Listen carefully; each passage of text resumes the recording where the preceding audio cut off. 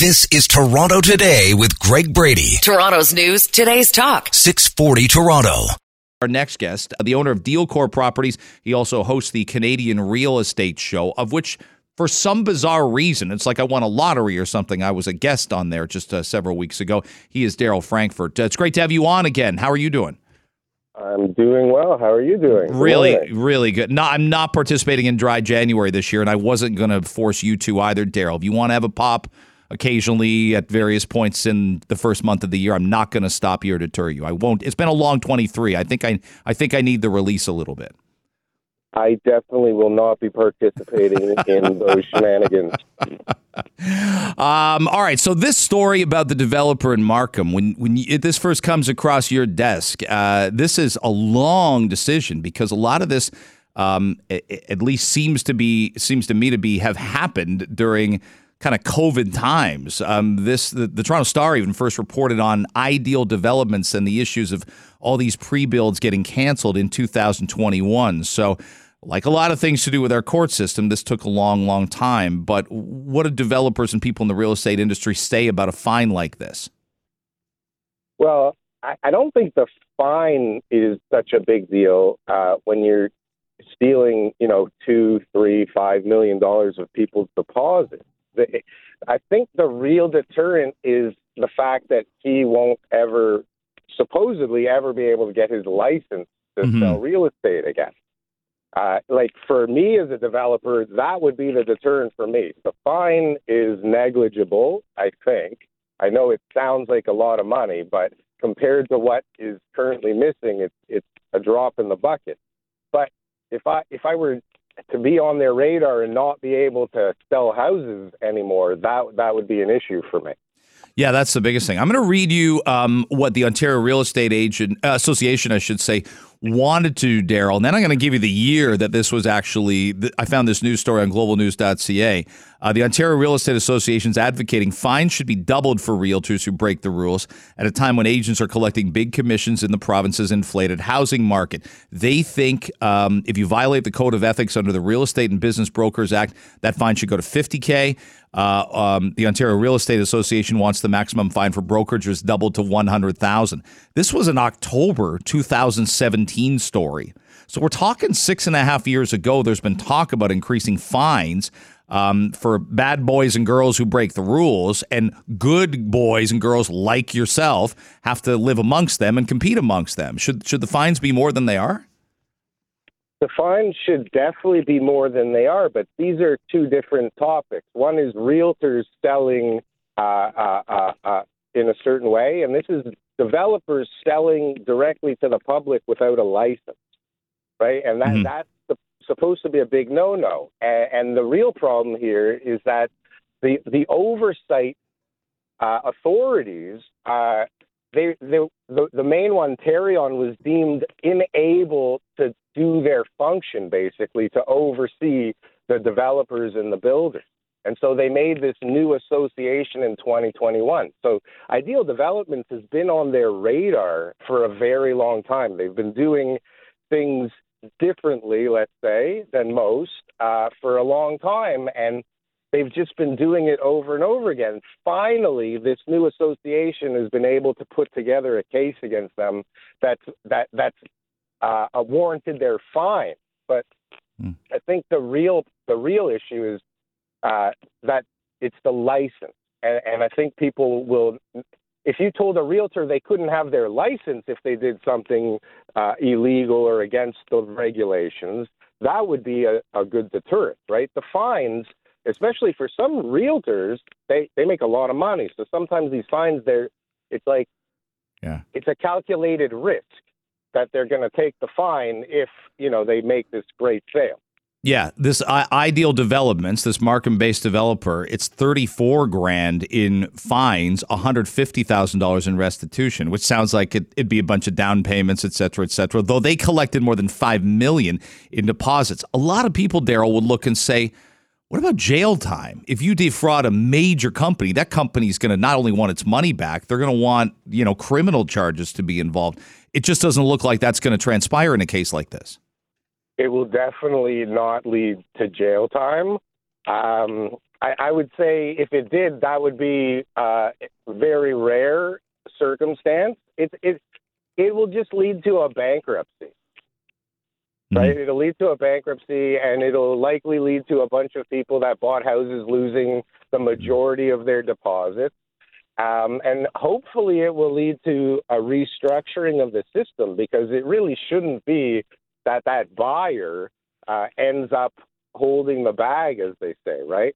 The system is really a mess. It should be jail time. And not only that, like, there's layers between the builder developer and the buyer. So, the lender maybe who lent recklessly to someone maybe should hold some of the bag. But generally they're paid out first, and then everybody else maybe gets some scraps if there's left. Darryl Frankfort's our guest, the owner of Dealcore Properties, the host of the Canadian Real Estate Show.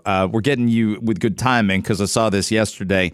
A TD forecast, Toronto Dominion forecast, suggests the Bank of Canada will drop its interest rate to 2.25% by 2025. And I read that and I think that's 12 months from now and a few days and change.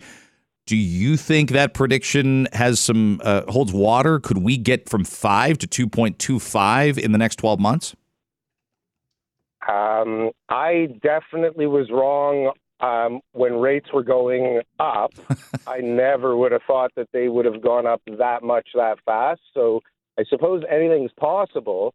If you care about the Canadian economy, that sounds like recipe for disaster. It might be a short-term fix to a recession, but I can't see that not leading to a hell of a lot more inflation and higher rates quickly again.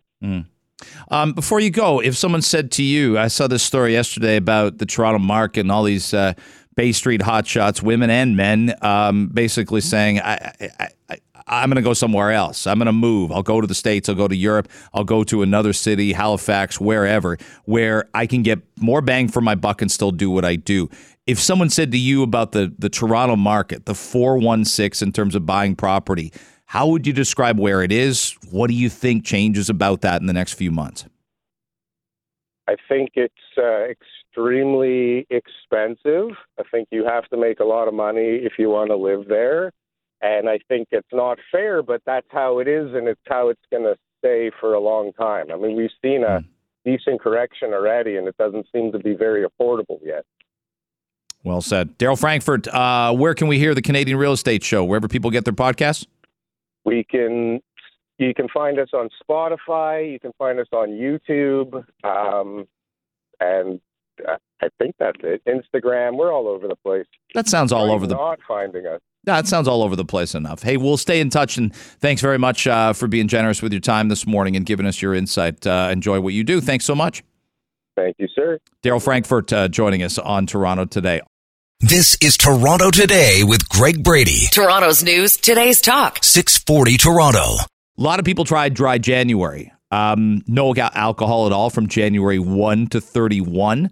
The numbers actually are quite dramatic. There's something also called Sober October. That gains some traction from time to time. You get back in the swing of things in September, but then in October, you take those 31 days off. And dry January participation peaked in 2022. A lot of people decided after about a year and a half of COVID-19 pandemic restrictions that enough was enough, and people kind of got back at it in terms of drinking. Our next guest has been a fitness trainer for 10 years now, and I've found him on Twitter really inspiring, a neighbor, if you will, given Ontario borders, Michigan. He's been doing this for, again, a decade, and he took a year off of drinking. You can find him on Twitter at AnyManFitness.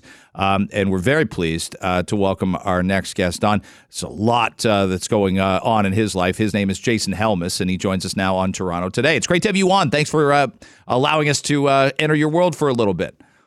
Hey, thanks so much, Greg. I appreciate you having me on. So you gave up drinking for an entire year. Did someone tell you to, or was it? Enough's enough, Jason. Your mood swings, your behavior, your anger at the Detroit Lions losing, which isn't a factor anymore. What made you do it? No, it really wasn't anything like that. I wasn't an alcoholic. It's not like I was drinking every night or anything like that. I would really only have drinks on the weekend. I'd have drinks on Friday and Saturday night.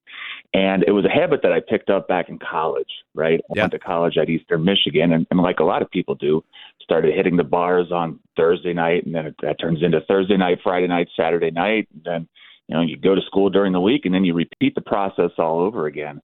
And I graduated from college in 2004, and I realized I didn't really stop that habit.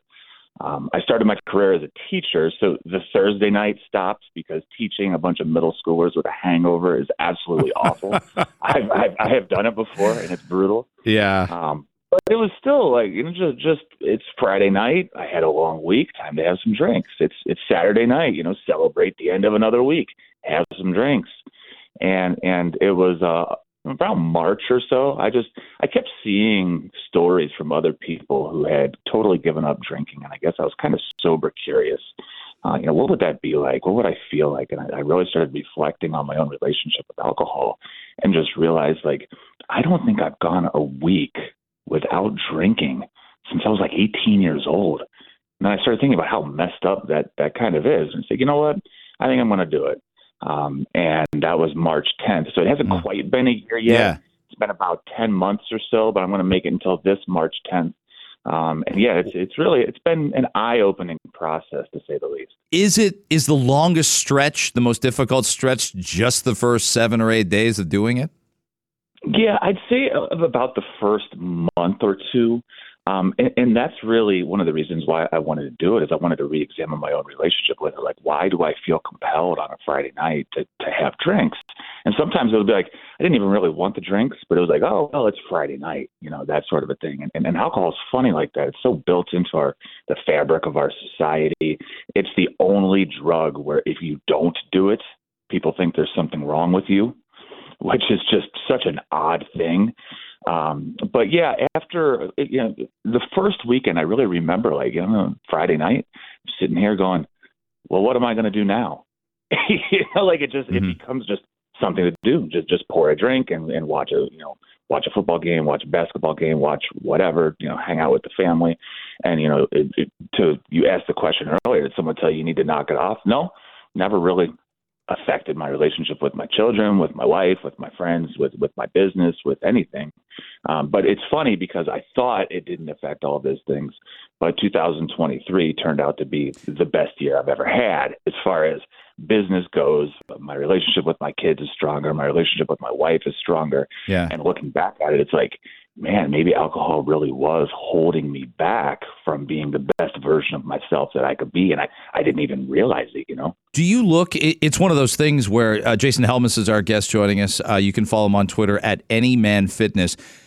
Do you find the dry Januaries that I mentioned introing you, it's a little do you roll your eyes and say it's a little bit of a gimmick, or do you give people credit for just trying something different? What I find with a lot of dry January participants is they hit it really hard in December. They hit it really hard again when they start drinking in February. So what was the point of being sober for 31 days if you're just going back to bad habits, right?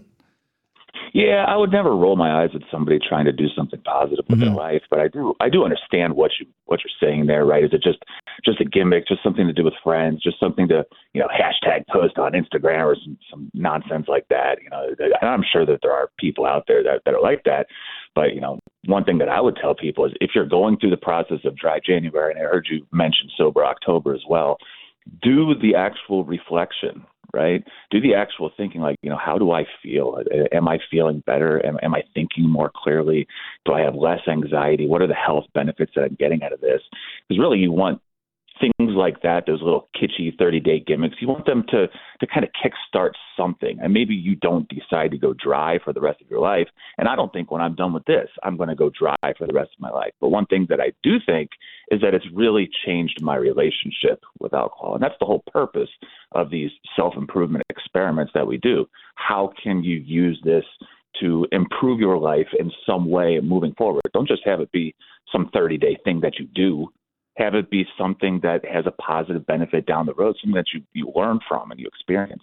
Yeah, I do wonder if we are getting to the point where I'm watching people, and as I get older, I worry more about people who still pound it like they're 30 when they're 50 or when they're 55. I worry about that because same way as you don't see that many, very large 80 and 85-year-olds, do you? Like, they didn't make it that far. So fitness, diet, drinking, you just can't. You cannot live your life at 55 like you did at 25. And I see people, and you almost want to, again, it's never our business, right? Unless they come to you and say, give me advice, because it feels like a rude thing to do, but you worry. Yeah, no, you absolutely do. And I'm 42, so I can start to see the divide in my friends and family and stuff, the people that take their health seriously, take their fitness seriously, and the people that don't. Right, it'll start in the mid 30s, and by the time you're in your 40s or in your 50s, like the divide is just enormous. And you worry about them. They're your buddies, they're your friends, and one of the things that did kickstart this full disclosure back in January of 2023, one of my good college friends who used to be my sidekick, my drinking buddy, he passed away due to alcohol issues that he had. So that had been on my mind when this was going on. I'm sorry to hear that. But I'm so curious about, and I'm very sorry for your loss. Did they get worse, or was it just a steady, he just was the same consumer at 18, 19, 20 that he was a couple decades later, or did it get worse? Yeah, he had gone through rehab a couple of times, and he had fought, and I had helped him through rehab, and he became my lifting partner for a little while. But he went back to work. He was a teacher as well. He went back to work, and it's anybody who is an addict and anybody who knows an addict and their family or friends know that it's just a constant everyday struggle, just a battle to. And it was in 2023, it started getting bad again, sort of a deal, and just ended up going downhill. And the big thing is it affects your mental health. That I would say that's probably been my biggest benefit from quitting is that, I don't have any stress, any anxiety, anything whatsoever. My mental health is, I wake up in a great mood, just super happy all the time.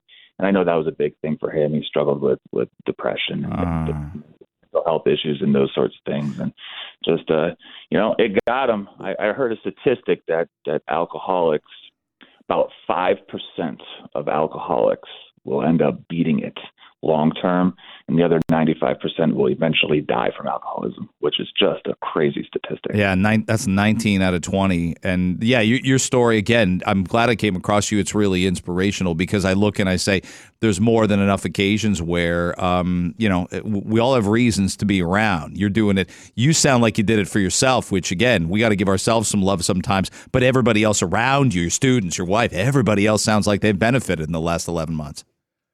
I would definitely agree with that statement. My relationship with my wife has never been stronger.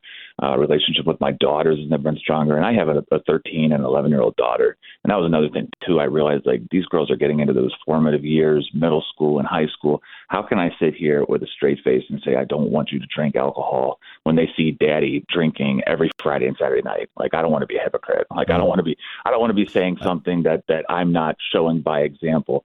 And yeah, business has never been better. Helping lots of people, get in shape and whatnot for the new year here coming up. So I'm thrilled with my decision. And it's funny, I don't even crave it anymore. It's just become such a non-issue, a non-factor.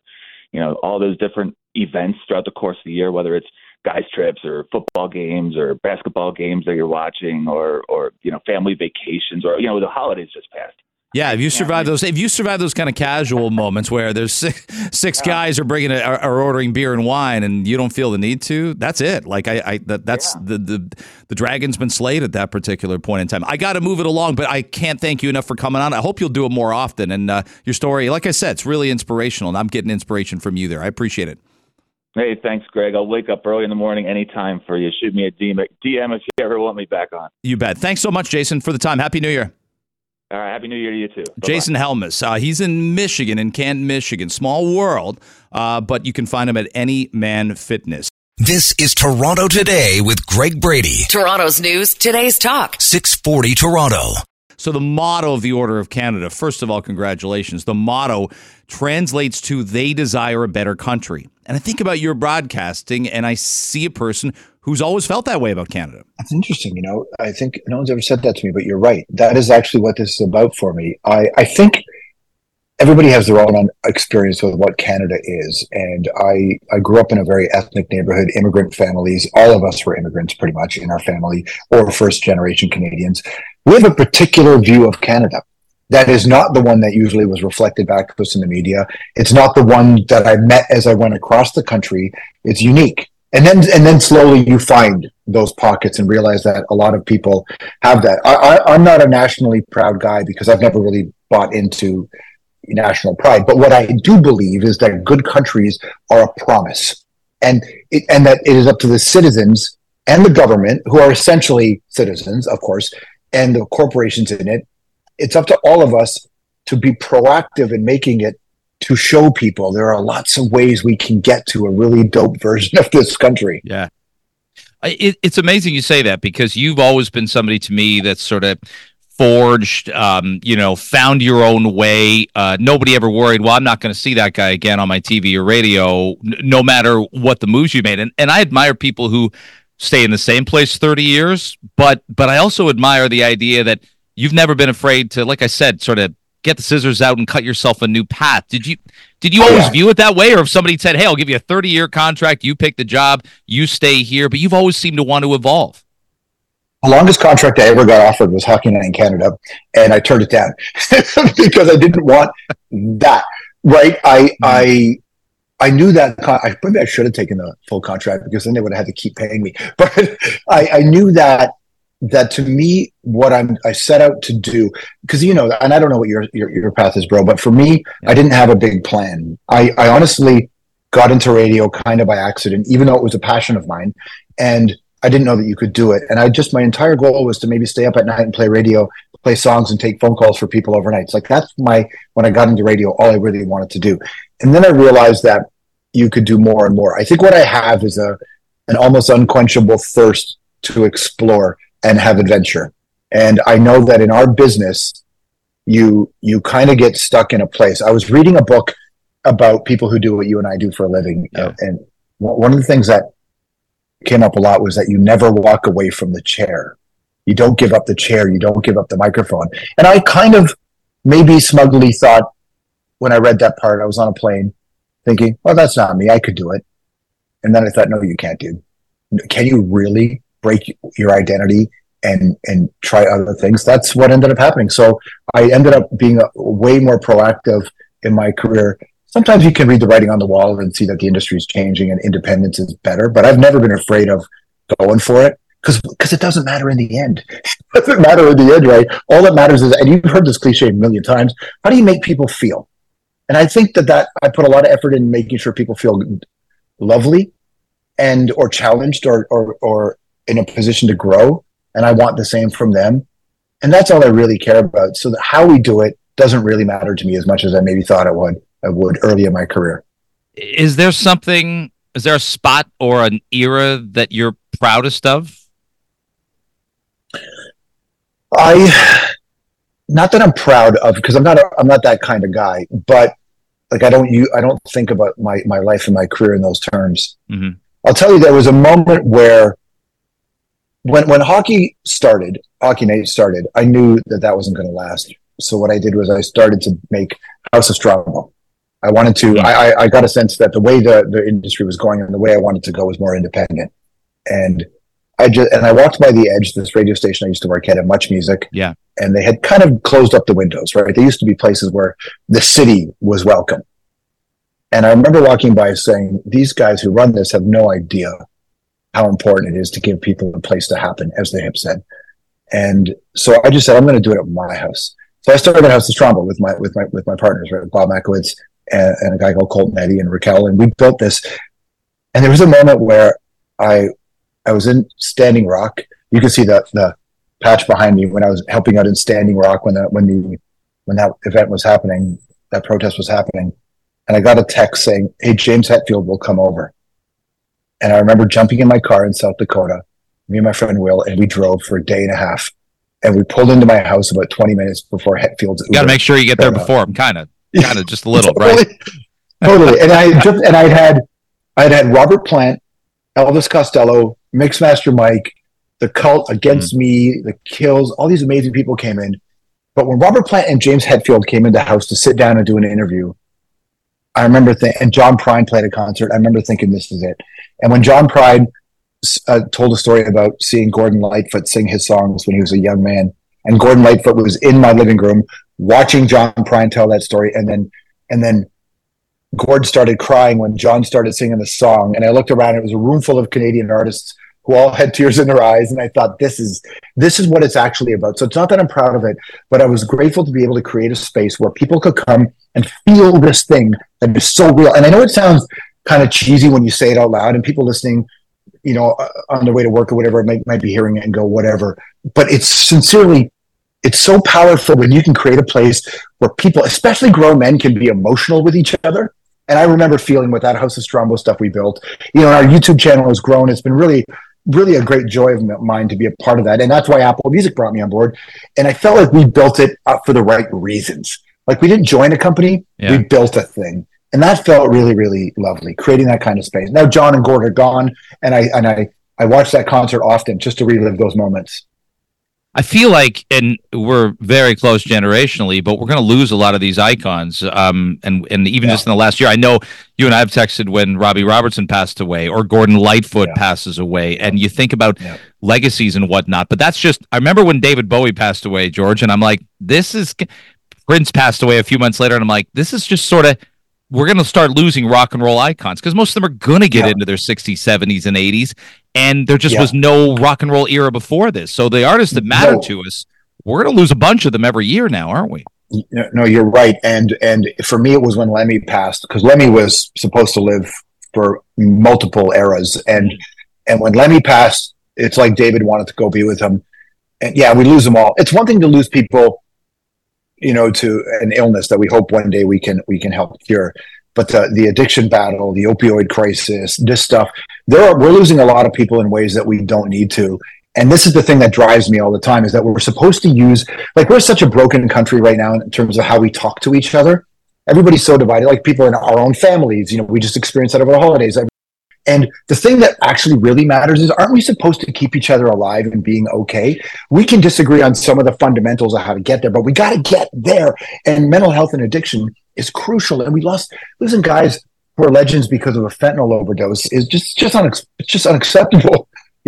My hope is that whoever's working on AI will use it to help code genomes in different ways, and we can find cures to a lot of this stuff. But you're right, we're losing people. We're going to keep losing people. What I hope we never lose, and this is why I will consider myself a defender of the faith until they put me in the ground, is that we never lose the lessons we learned from them. Like when Joe Strummer said, no input, no output. The future is unwritten. I talked to Bowie. I remember talking to Bowie, and Bowie told me that, he had to get things. I remember sitting across from him one day. He's just like, we were talking about some of the moments in our career that don't go the way we hoped they would go. And he said, you can't actually learn what the next thing is going to be unless you get something before it wrong. And I really liked the way he saw the world. And I remember talking to Lemmy about the same thing too. I've been so lucky. I talked to Prince about it. You look at all these great artists and you think, we don't have them now, but we have their lessons. Let's never forget those things. Let's never forget those things. Did anyone call you renowned in your 20s? That might other adjectives, really. Maybe not renowned, but now you are. I got a lot of adjectives. Definitely not notorious, maybe, but not renowned. Thanks, bro. It's always nice to talk to you. Oh no! Congratulations and Happy New Year. Let's all make 2024 a little bit better, a little safer, a little more reasonable. I think we're in agreement than 2023 was. Yeah. We can turn the page on this one and hopefully make it a great 365 days ahead. Thank you, George. Absolutely. Thank you, buddy. Appreciate it. This is Toronto Today with Greg Brady. Toronto's news, today's talk. 640 Toronto. More than 2/3 of the total population of the country lives in the suburbs. So is there that real, I suppose, political divide and need divide about how we build more homes for people vis-a-vis city versus suburbs? Eric Lombardi is with More Neighbors, and I love picking his brain for issues of building and creating a better universe. And he joins us now on Toronto Today. Eric, it's great to have you on. Thanks for making the time. Thank you for having me, Greg. When I lay out the column, when I look at the column, and when you looked at the column, did you instantly find, no, I find points of disagree? Is there anything you agree with John Ibbotson about in the column?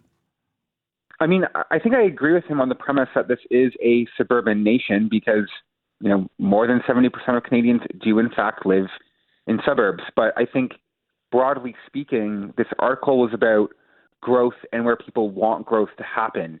And I think what I disagree with quite fundamentally is, the reality that the way that we plan our cities and for growth almost exclusively allows for suburban expansion or very intense tower-based growth. What it doesn't allow for is the evolution of older suburbs. And I think that's one of the pieces of conversation that we need to have. What would help older suburbs evolve? Can you expand on just that principle and that statement? Yeah. There's a couple of things that I think could really enable older suburbs, particularly ones that are called transit suburbs. So these are places that are closer to our major cities and major transit routes that, probably built in the 50s, 60s, 70s. And the things that will help them grow is things like, allowing up to, 4-story, 6-unit apartment buildings be built on someone's property if they want to redevelop their property. I know a lot of suburbanites kind of bristle at that idea, but in a lot of these neighborhoods that we're talking about, they're already sort of denser, higher amenity, but they haven't been allowed to grow. The other types of things that would really help and actually get people out of their cars, not because they're being forced to, but because they want to be, is allowing retail in neighborhoods. And we're not talking like super noisy, loud retail, but we're talking like a local coffee shop, a corner store where you could pick up some simple groceries, et cetera, if you need them. All these things will help enable these older suburbs to become more, accessible, help address affordability, and, might be a better alternative for a lot of families versus, buying a new house like far outside the city where, you're kind of trapped in almost nowhere land. It takes now. It is a real rethink sometimes to visualize transit in the suburbs. My example would be going to the Ajax GO station to come into the city. But I would bet you, Eric, and I don't know how we rejig this. I bet you out of every 100 people that get to that GO station, I bet you 95 or 96 drive their cars and they park there. Some would take the bus, but it's not walking distance for some. And I talked to people who take the GO train. Somehow along the way, we decided to not really build up into the sky close to transit. To your point, we sprawled it out a little bit, but I'll come back and make the case. There are some consumers, I might even be one of them, that prefer that distance and that space. I mean, I think a lot of people prefer that distance in that space, but I think what we have and how we plan our cities' growth today is that people don't really get the choice, right? You have these sort of polar choices. One is you move far to get more space, or the other is you kind of live in a very small apartment that's very expensive and very high density.